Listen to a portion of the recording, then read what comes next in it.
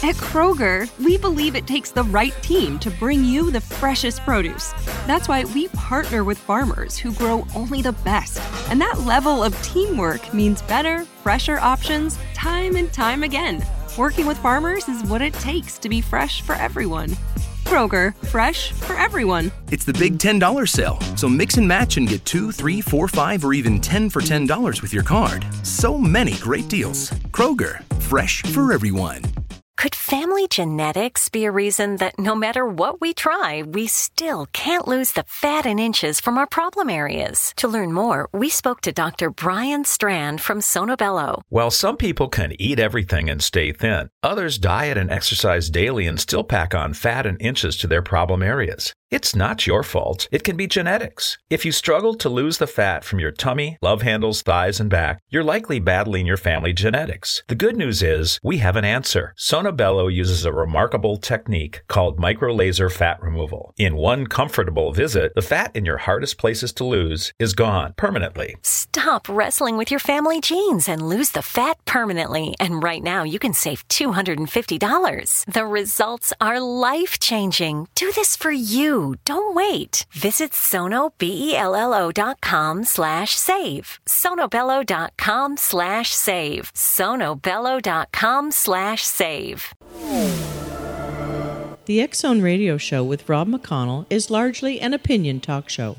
All opinions, comments, or statements of fact expressed by Rob McConnell's guests are strictly their own and are not to be construed as those of the X Zone Radio Show or endorsed in any manner by Rob McConnell, Relmar McConnell Media Company, the X Zone Broadcast Network, its affiliated networks, stations, employees, or advertisers.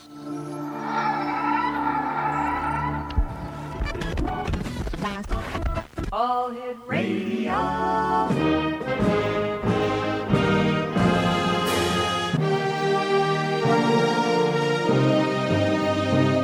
Welcome to the X Zone, a place where fact is fiction and fiction is reality. Now, here's your host, Rob McConnell.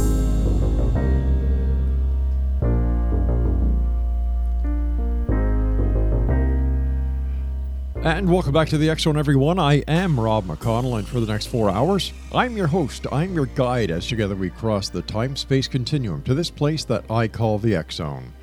It's a place where people dare to believe and dare to be heard. It's a place where fact is fiction and fiction is reality, and the X Zone comes to you Monday through Friday from 10 p.m. Eastern until 2 a.m. Eastern, right here on the X Zone Broadcast Network, Talkstar Radio Network, Mutual Broadcast Network, and on Simul Radio. If you'd like to find out about the programming we have available for you 24/7, 365 right here on the X Zone Broadcast Network, visit us at www.xzbn.net. And for the X Zone TV show on Simul TV, www.simultv.com.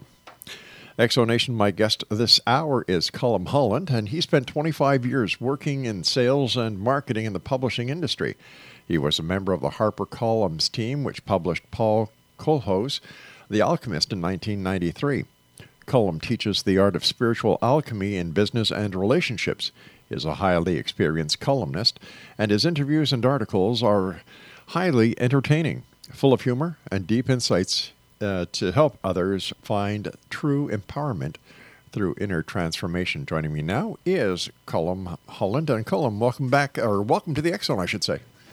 Yeah, hi Rob. Very, very pleased to join you this evening.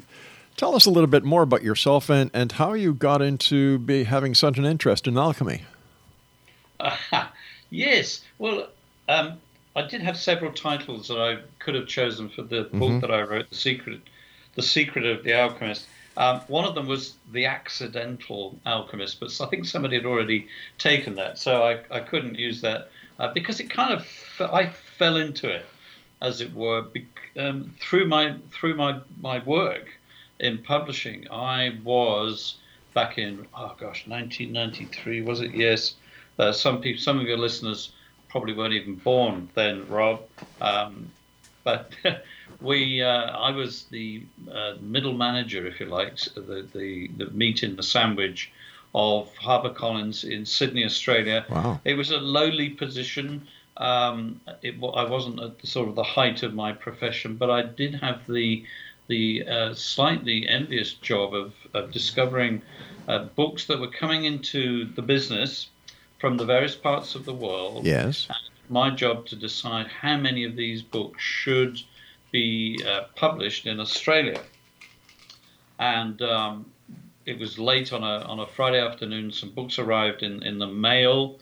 We didn't have the internet in those days, 1993, guys. Yes, there was a world before the internet, believe it or not. Right. And these came physically in the mail, and I was sifting through them thinking, there might be something interesting in this new bunch of manuscripts that came in.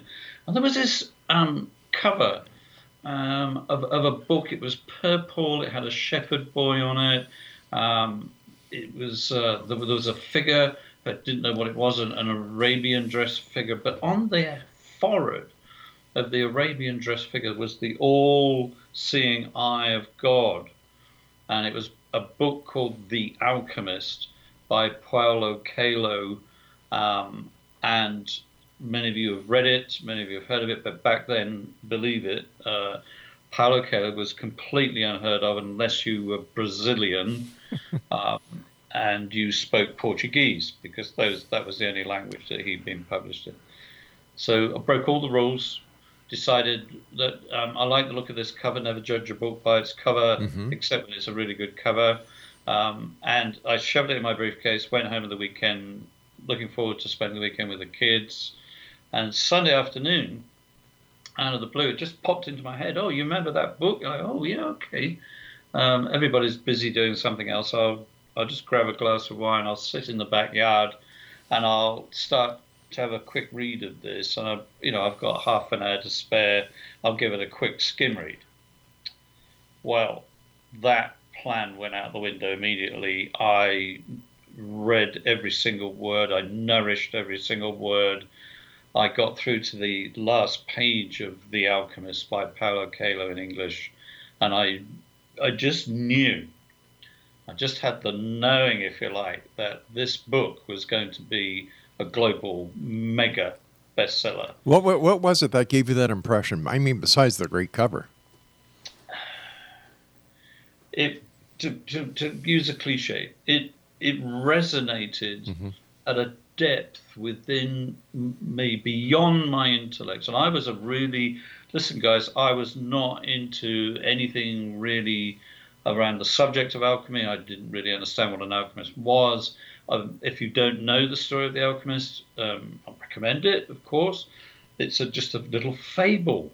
It's just in a way, it's just an extended short story of a shepherd boy in Spain who has a dream that there's some treasure hidden near the pyramids in North Africa, and he sells his sheep, goes to North Africa, meets various interesting characters along the way, but goes through some real trials and tribulations and fears and temptations.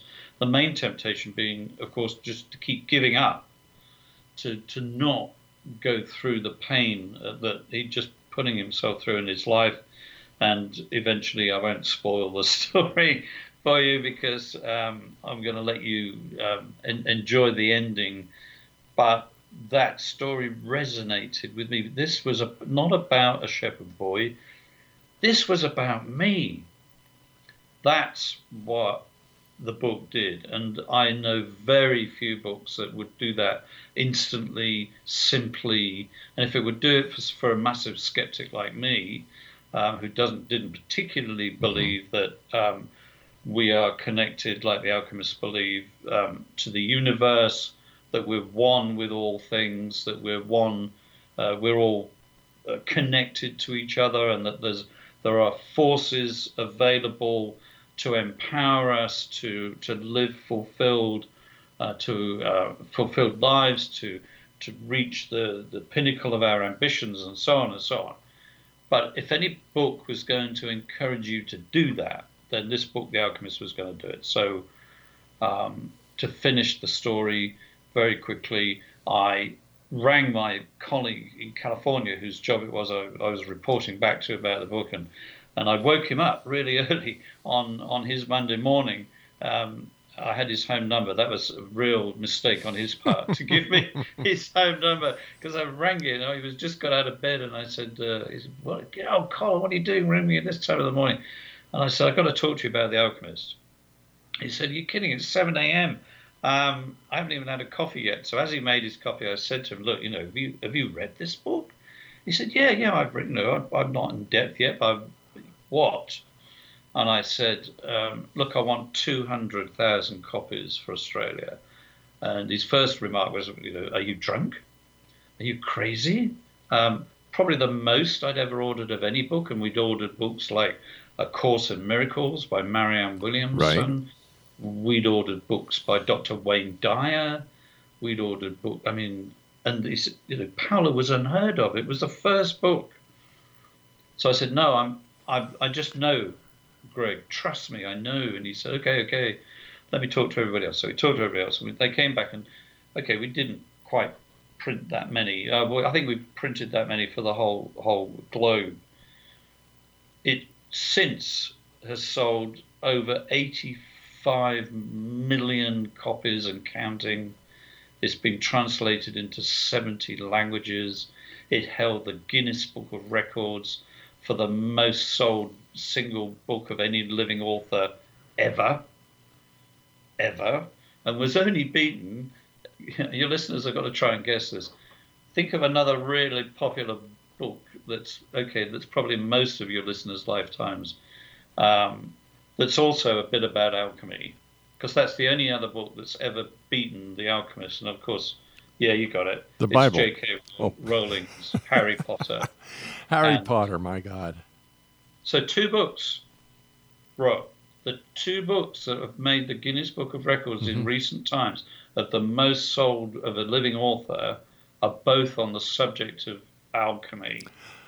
All right, stand by. We've got to take our first commercial break. And when we come back, more about this very interesting story with our guest this hour, COLM Holland. And we're going to be talking to Colin about the secret of the Alchemist. And this is coming up here on the X Zone with yours truly, Rob McConnell, from our broadcast center and studios in Crystal Beach, Ontario, Canada. Now, listen, if you'd like to get a copy of this book, all you need to do is go to Amazon.com, I believe. Am I correct there? Yep, that's it. And I believe the launch date is later on this year. In what is it? August 1st. August 1st, and for you people in the United Kingdom, July 31st. We'll be back on the other side of this break as we continue here in the X Zone, a place where people dare to believe and dare to be heard. It's a place where fact is fiction and fiction is reality. And you're listening to yours truly, Rob McConnell. I'll be back. Don't go away.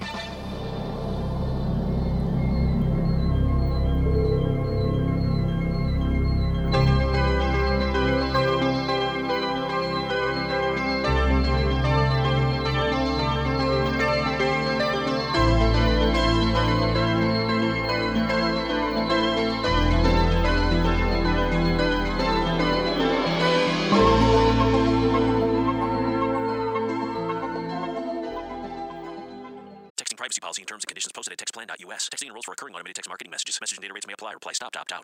The pandemic has been hard on all our kids. New studies show more than 1 in 3 children who started school in the pandemic now need intensive reading help. Here's the good news. Your child can be reading in just 30 days, guaranteed, with Hooked on Phonics. My first grader was behind in reading, and this program has made a huge difference. She's now reading above grade level. I use it for my kids' nightly reading for school. We love it, and it's super easy and quick to do. My kid, who just turned 4 years old and has been using the program since January of this year, can now read. Thank you so much, Hooked on Phonics. Even if your child has been struggling, Hooked on Phonics will teach your child to read in just 30 days, guaranteed. And right now, you can get started for just $1. Text the word KID to 323232 right now. It's fast and easy. Text KID to 323232 and teach your child to read in just 30 days, guaranteed. Text the word KID to 323232. Text KID to 323232.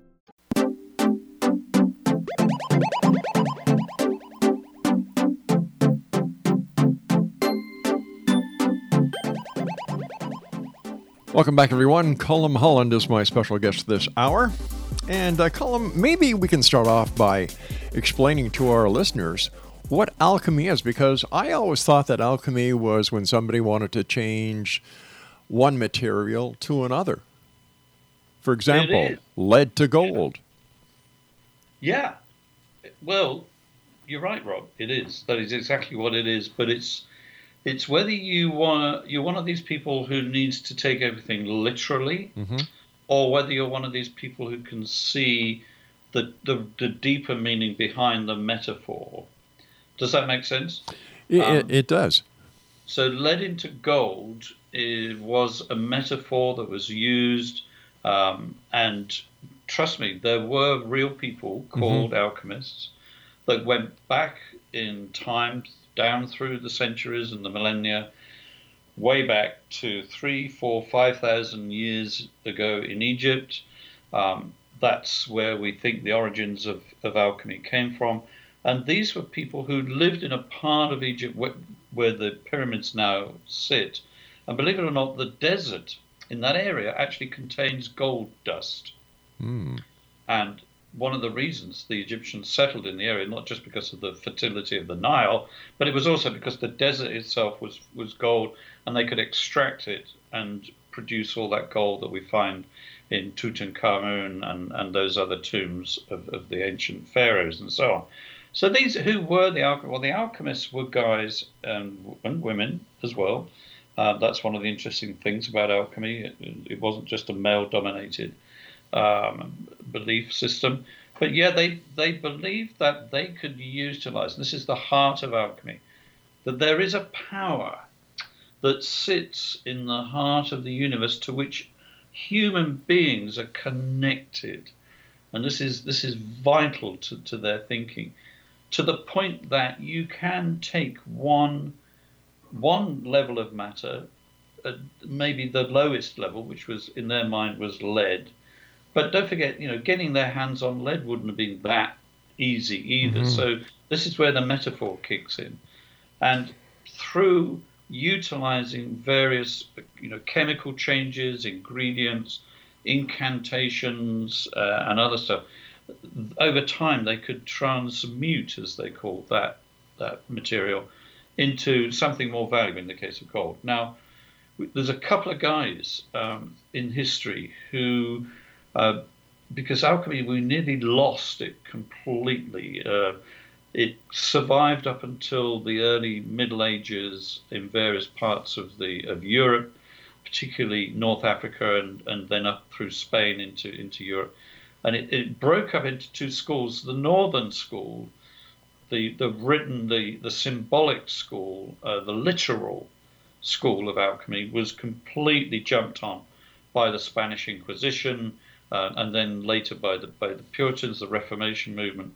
And as we moved from sort of superstition into science, it was killed completely, except by one guy, somebody you would never dream of, a guy who sat around all day watching apples fall from trees and hitting the ground and writing down theories of gravity. So we're talking about Sir Isaac Newton. Yeah, you got it. So he was an alchemist. Shock, horror. No, he wasn't. He was a scientist. No, yes, he was. He was a scientist, and he was an alchemist. And we have to thank him. I owe him a great debt, because I've discovered most of what I understand about alchemy, because he bothered to collect whatever books he could find back in the 18th century, in the early 1700s. He collected as many books as he could find on alchemy, and they still exist. You can go and see them. They're in a vault in Cambridge University, England. And then there was another guy who decided he wanted to study this because of his scientific research into the mind, and that was a colleague of Sigmund Freud. Many of your listeners will know Professor Carl Jung, and Carl Jung spelled J-U-N-G, not Young in the other pronunciation of the word. He was studying how the mind works with Freud, and then went out and broke free of Freud and developed his own thinking of psychoanalysis. And at the heart, this is getting spooky already, okay? This is getting really spooky. At the heart of his theory was his study of alchemy because of the works collected by Isaac Newton. So Professor Carl Jung was influenced in his development of the theory of psychology from the very work of the ancient alchemists. He even wrote books on it. So Really? he's even written books on spiritual alchemy. He mixed with a guy called Wolfgang Pauli, who was a quantum physicist. I mean, these guys were not chaps with pointed hats on, buried deep, in cobwebs, cooking up all sorts of horrible things in beakers, in test tubes, in laboratory. And these were real intellectual thinking people. And what Carl Jung discovered, and what has helped me enormously in my understanding of alchemy, is the alchemy takes place within us. That transmutation from lead into gold is a metaphor for the transformation of the self, according to Carl Jung, right, from the things that we despise and we hate about ourselves, quite possibly, the buried matter, the base matter that lives within the unconscious of all of us. So let me ask you this. What is the difference between alchemy and religion? Alchemy, first of all, is not a religion, and it's completely neutral when it comes to religion. Many ancient alchemists were of a Christian tradition. Many were from a Muslim tradition in ancient Egypt. There are even Chinese and some Far Eastern. But isn't alchemy trying to get the same message across that religions try to get to the people? Wish. Depends on the religion. Well, for example, I'm a Christian. I go to the Anglican Church, and do unto others as you would have them do unto you. The 10 Commandments, and the rest of the positive word that we're taught. It seems like, as far as I know and as far as I've heard, that we're talking about changing ourselves to be better people in both Christianity as well as in alchemy. Yes, if that's your faith, Rob, then you are very close to an understanding of alchemy in your religion. Would it be safe to say then that alchemy is replacing some religions because of the diversity and because of the contradiction of one religion to another, that because alchemy is neutral, this is where the fold is now going? There is a school of thought, Rob, that says because alchemy predated most modern religions as we know them, even ones with historic roots, that many of the origins of those religions that we believe in come from alchemy initially anyway. Well, what is the origin of alchemy? So the group of philosophers and early scholars, mathematicians, astronomers, people who helped build the pyramids, people who helped work in chemistry, early metallurgy, and all of that. Those people had a collective name of alchemists, and they did live in Egypt, and they had their own religious beliefs as well, and they believed in a guy called Thoth, Thoth, who was the deity, if you like, who was the go-between the divine, the power that lives within all, that created all, and so on, call it whatever you wish, God, spirit, whatever, and that Thoth was the go-between between that deity and humanity.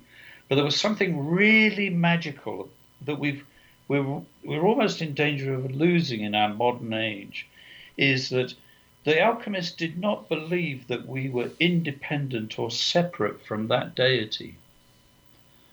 That deity was only completed when we humans, Homo sapiens, participated in the activity of the deity. Well, isn't that the same thing in Christianity? Depends on your version of Christianity, I believe, but yes, if that's what you believe, absolutely. So God does not in the alchemist word God or they actually didn't necessarily believe in a monotheistic being. Right. So that might differ from some people's version of Christianity, Rob, possibly. They believed that there was a force. Star Wars fans are going to love this, of course. That they believed that there was a force, and I've helped in my book, The Secret of the Alchemist, to understand how they viewed that force by giving it a character, by giving it naming its personality. And the name I give, and many of the ancient alchemists would agree, is that the force of that personality is unconditional love.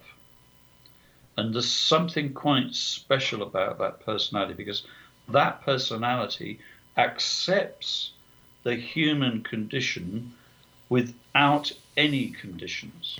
All right, stand by. You and I have to take our news break at the bottom of the hour. And Exonation, COLM Holland is our very special guest. And if you'd like to find out more about COLM or get a copy of his book, just Google his name, search out his name on Amazon, and you'll be able to get your very own copy of his books. And very interesting gentleman. And we'll be back on the other side of this break as we continue here in the X Zone with yours truly, Rob McConnell, from our broadcast center in Niagara, Ontario, Canada.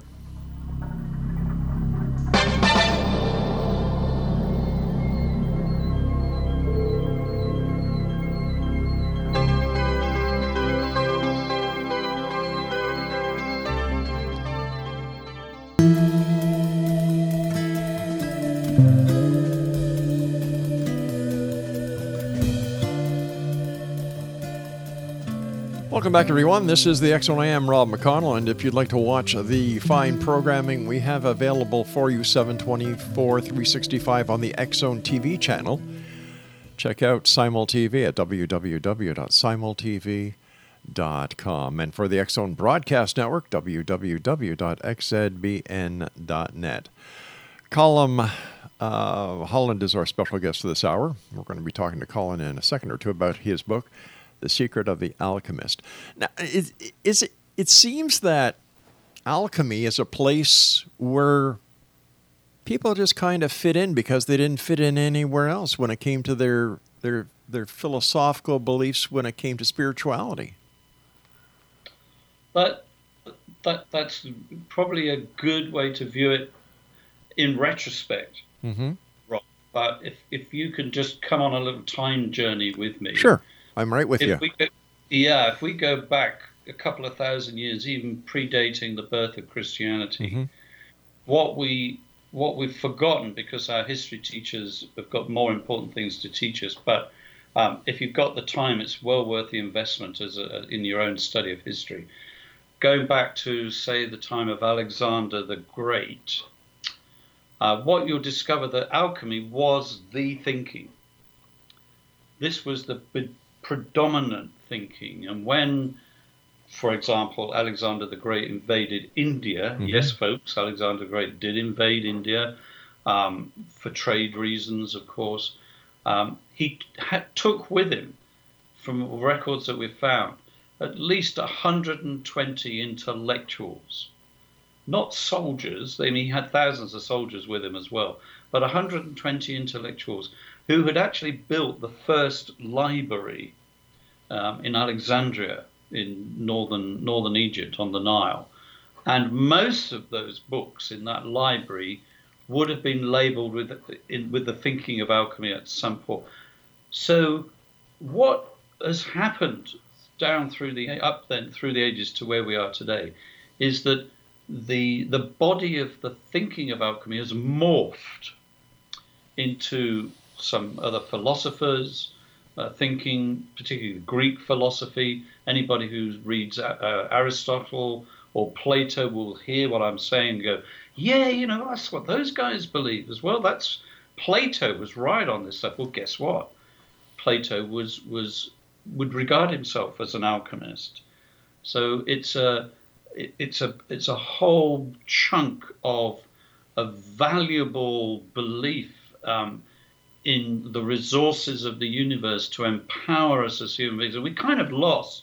Now, some aspects of some religions have kept it, but there's one really critical thing that I think some religions have lost, is that alchemy does not require conformity to a belief system.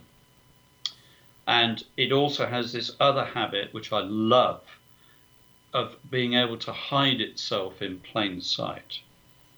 So let me just tell you a little brief story of why I came to that conclusion. Please. And it's a personal story. So like yourself, I came from an Episcopalian, a sort of Anglican background, and I had been on a journey personally in that faith since the age of 18. And when I met Paulo Coelho and his book, I was 40 years old. So I'd already trodden the path for quite a while. I did think of myself as a pilgrim of faith. Didn't know anything about alchemy though. And when we published the book, and when obviously it took off, and it was it was exactly everything I believed it was going to be. Paulo came to Australia, and now in Brazil, Paulo has a nickname, and the nickname is the Wizard. And any Brazilians listening, yes, you know I'm right. And he came to Australia. We gave him his first literary event. He spoke at a literary event, a writers' event in Adelaide, Australia. The queue for people to sign his book went around the block of the building in Adelaide twice. And the organisers, and us as well as the publishers, we had never in living history ever seen that kind of response to an author's book. We'd had some great best-selling global authors, and this was this first-time author. So I'm scratching my head at this point going, okay, so this book, this story of the shepherd boy blew me away. Now there's this queue around the block. And then he came to Sydney and he said, I want to take you, Colm, and your wife, and your publicity manager and her partner, and my wife's here, Christina, and we're just going to go out for a meal together. And I go, yeah, but what about, the CEO of HarperCollins? What about the marketing director? What about all these, the publishing director? No, just you guys. Because I just want to thank you for believing in my book. You were the first sort of English language people to believe in my book the way you have. So we went out, fabulous meal, lovely guy, really, really wonderful time. And he said, look, the meal was nearly finished. And he said, I want to thank you both for the effort you've put in. And he turned to my colleague Naomi and he pulled out. He said, look, I've asked my wife and God what I should give you. And they said I should give you this. And she opened this little box and it was a dressed diamond ring. And I mean, tears just, this was worth a couple of $1,000. And she was just blown away and we were clapping. Wow, amazing. Thank you, she said. And then he turned to me and I'm thinking, ooh, wow, maybe a gold Rolex would be nice. Yeah, it would be nice, yeah. Yeah, I can't afford a gold Rolex. So I've got the mortgage to pay, got kids to feed. I know that feeling. He looked me in the eye and he said, I've asked God what I should give you. And God told me I should spend a day doing my alchemy magic just for you, Colm, so that whatever you want will come to pass. You just need to decide what you want. Thank you, everybody. Got to get an early flight back to Brazil tomorrow, blah, blah, blah. Hugs around. Off he went, disappeared into the night. And I was left not with a gold Rolex watch. I was left with, I don't know what I was left with at the time. I was going, oh, okay. That was a bit weird. And then stuff started to happen. And this is where it gets spooky. I was stuck, as I said right at the beginning, in middle management. I was very frustrated. The core feeling of what I felt, and I know there's loads of folk out there listening to this are going to say, yes, I know what Colm's talking about.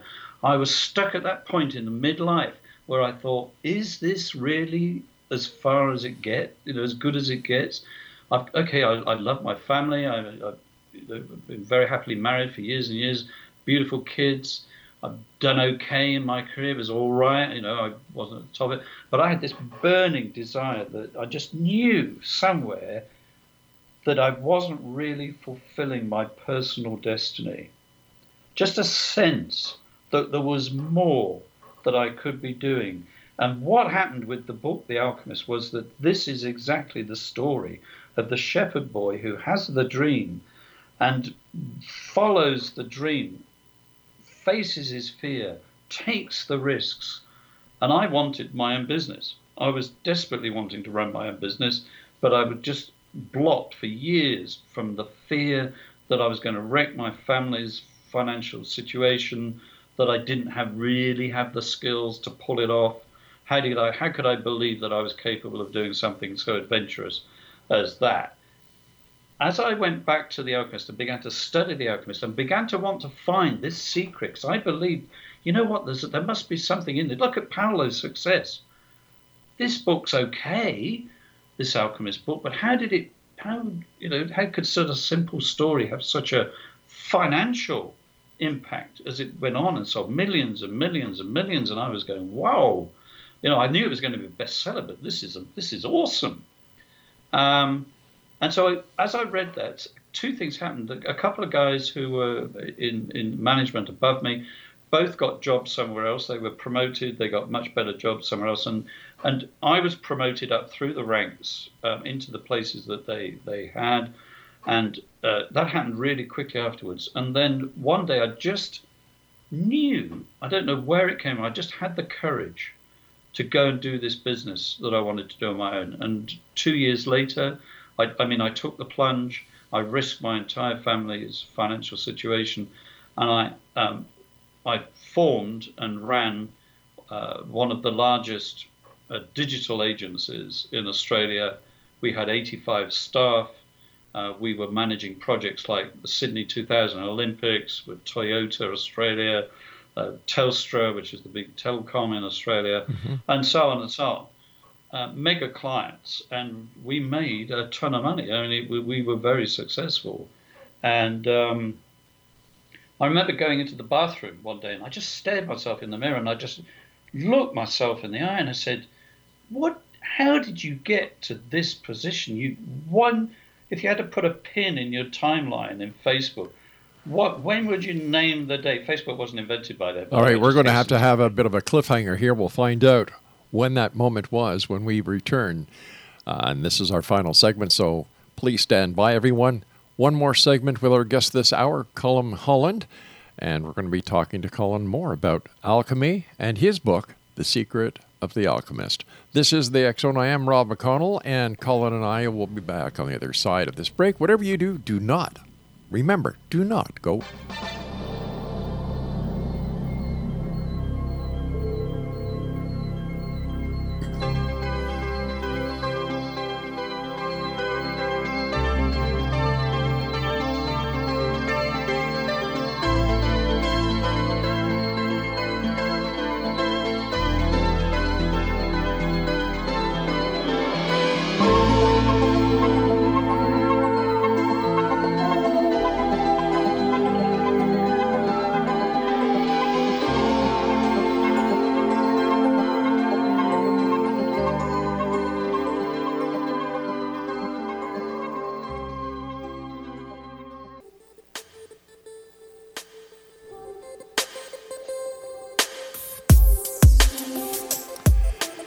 Exonation, our guest this hour is COLM Holland, and I must tell you that this is an hour I have thoroughly enjoyed. It is an hour that, for many of you, are probably sitting at home and saying, wow, he's going to tell us what the secret is. Well, it's not a secret. We all know it. It's people like COLM who bring it to the forefront and opened our eyes. And when you hear it, you say, that's it. The alchemy is in you. COLM, in this instance, is the alchemist who is changing your life because he is opening your eyes and saying, you know what? You can do it because of this. I believe in perseverance, COLM. There have been many times when I've started projects, my wife, my staff, my partners said, you're nuts. And there's been time limits that they've put on, and I said, I'm not going to stop yet. Oh, come on, Rob. Enough is enough. No. And I prove them wrong all the time because I believe in perseverance. But I also know that a lot of people, that you and I both meet on a daily basis are afraid to take chances, are afraid to listen to that little voice inside of them. Yes. Where does fear play in the world of alchemy? So let's go back to the concept in alchemy of transmutation, which Carl Jung called transformation. The power to make a change does come from within, in my experience, but very often the self, the true self that is able to dream and act on those dreams has been buried, has been pushed down, and ironically, that true self is often despised because the true self carries weakness within it. So if you go into the thoughts and the teachings of Carl Jung, what you discover is there is this child, the inner child that Carl Jung talks about. He doesn't actually call it that, but we are the product of all that has happened to us in our lifetime, but also we inherit the lifetimes of others because of the genes. Sure, and we can use this very simple analogy. It's our programming. Our programming, but also sometimes are the events that happen. So many of us grow up being abused, many of us grow up being wounded, many of us grow up being bullied. Many people, have very difficult living situations, starvation, war, famine, stuff. And my heart goes out daily to everyone who is suffering right now. But those children growing up become the adults who are us.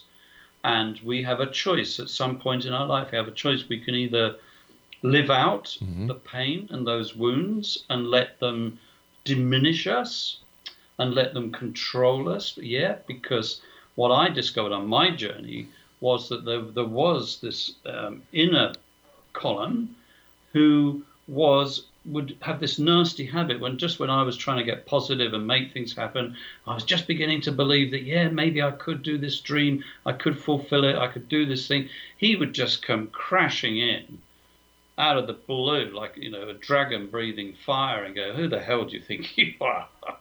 And would project that failure, would project that fear of failure, that weakness onto others. And so I became a bit of a liability to other people, and I just didn't like this person. I just made the decision one day when I was quite young, so this predates my introduction to alchemy. I went on the journey to the dark night of the soul. So I followed the teachings of Thomas Merton. I went to the place that most of us just spend all our adult life avoiding, and I did know love. I did know that there was a force who loved me unconditionally, thank goodness. And I invited that love to heal those places in me. So and he did, she did, it did, love did. And I carried that treasure within me. But I still had that fear of failing, that real block of failure. And the problem with the fear of failing, it's two sides of a coin. On one side of the coin, and Carl Jung talks about this is what he so eloquently describes in his theory, that our personality is stamped with like an archetype.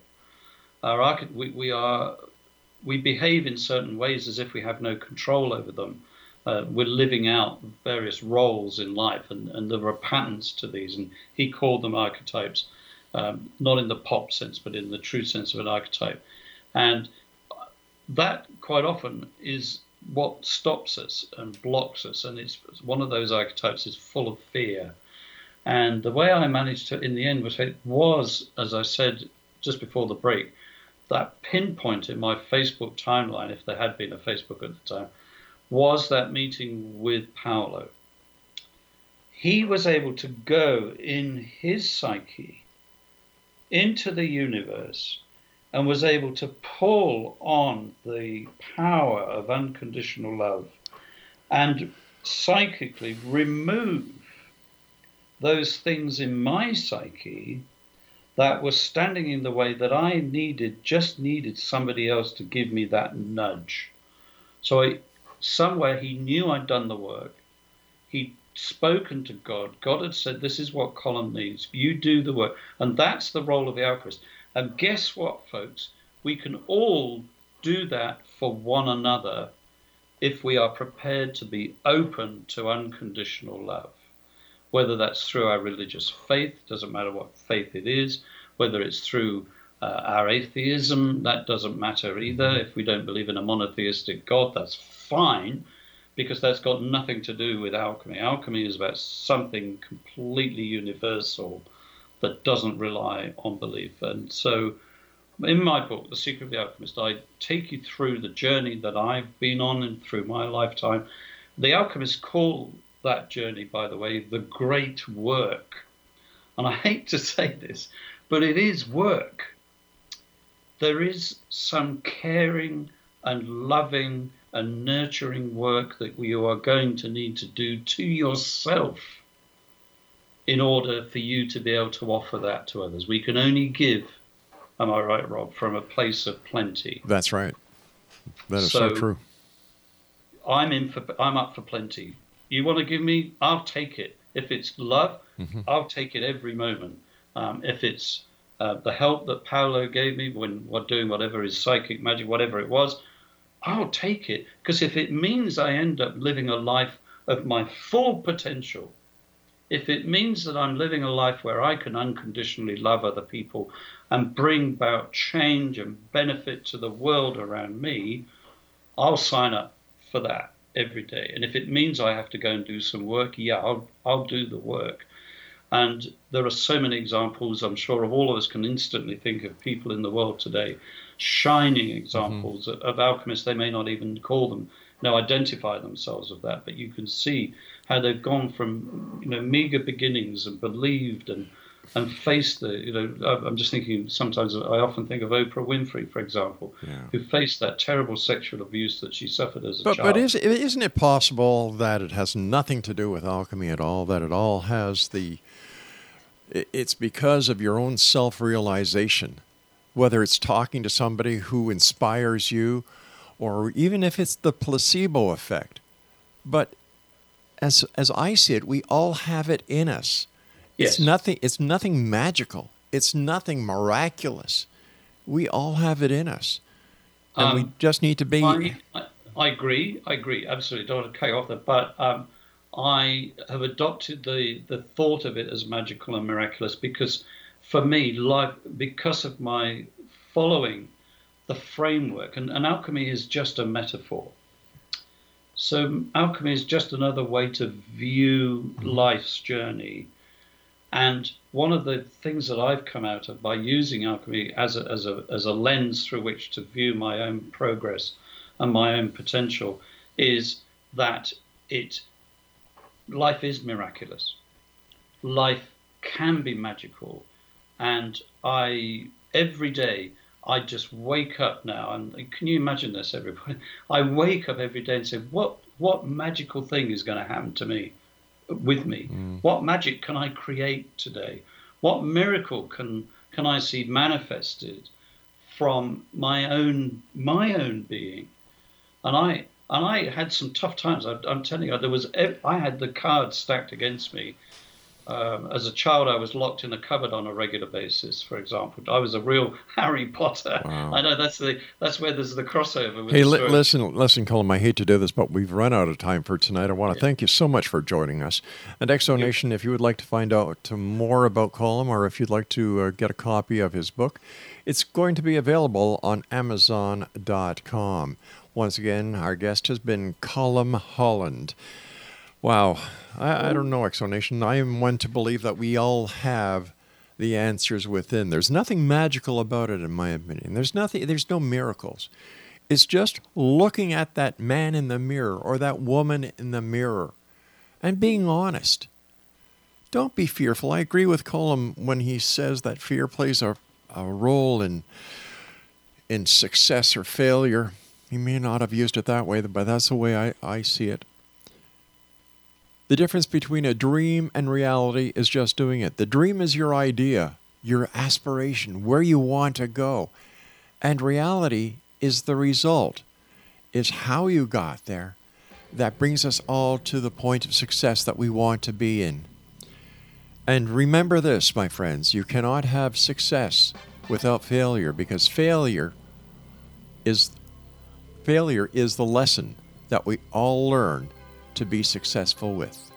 I'll be back on the other side of this break at 6.5 minutes past the top of the hour as the X Zone continues with yours truly, Rob McConnell. Don't go away.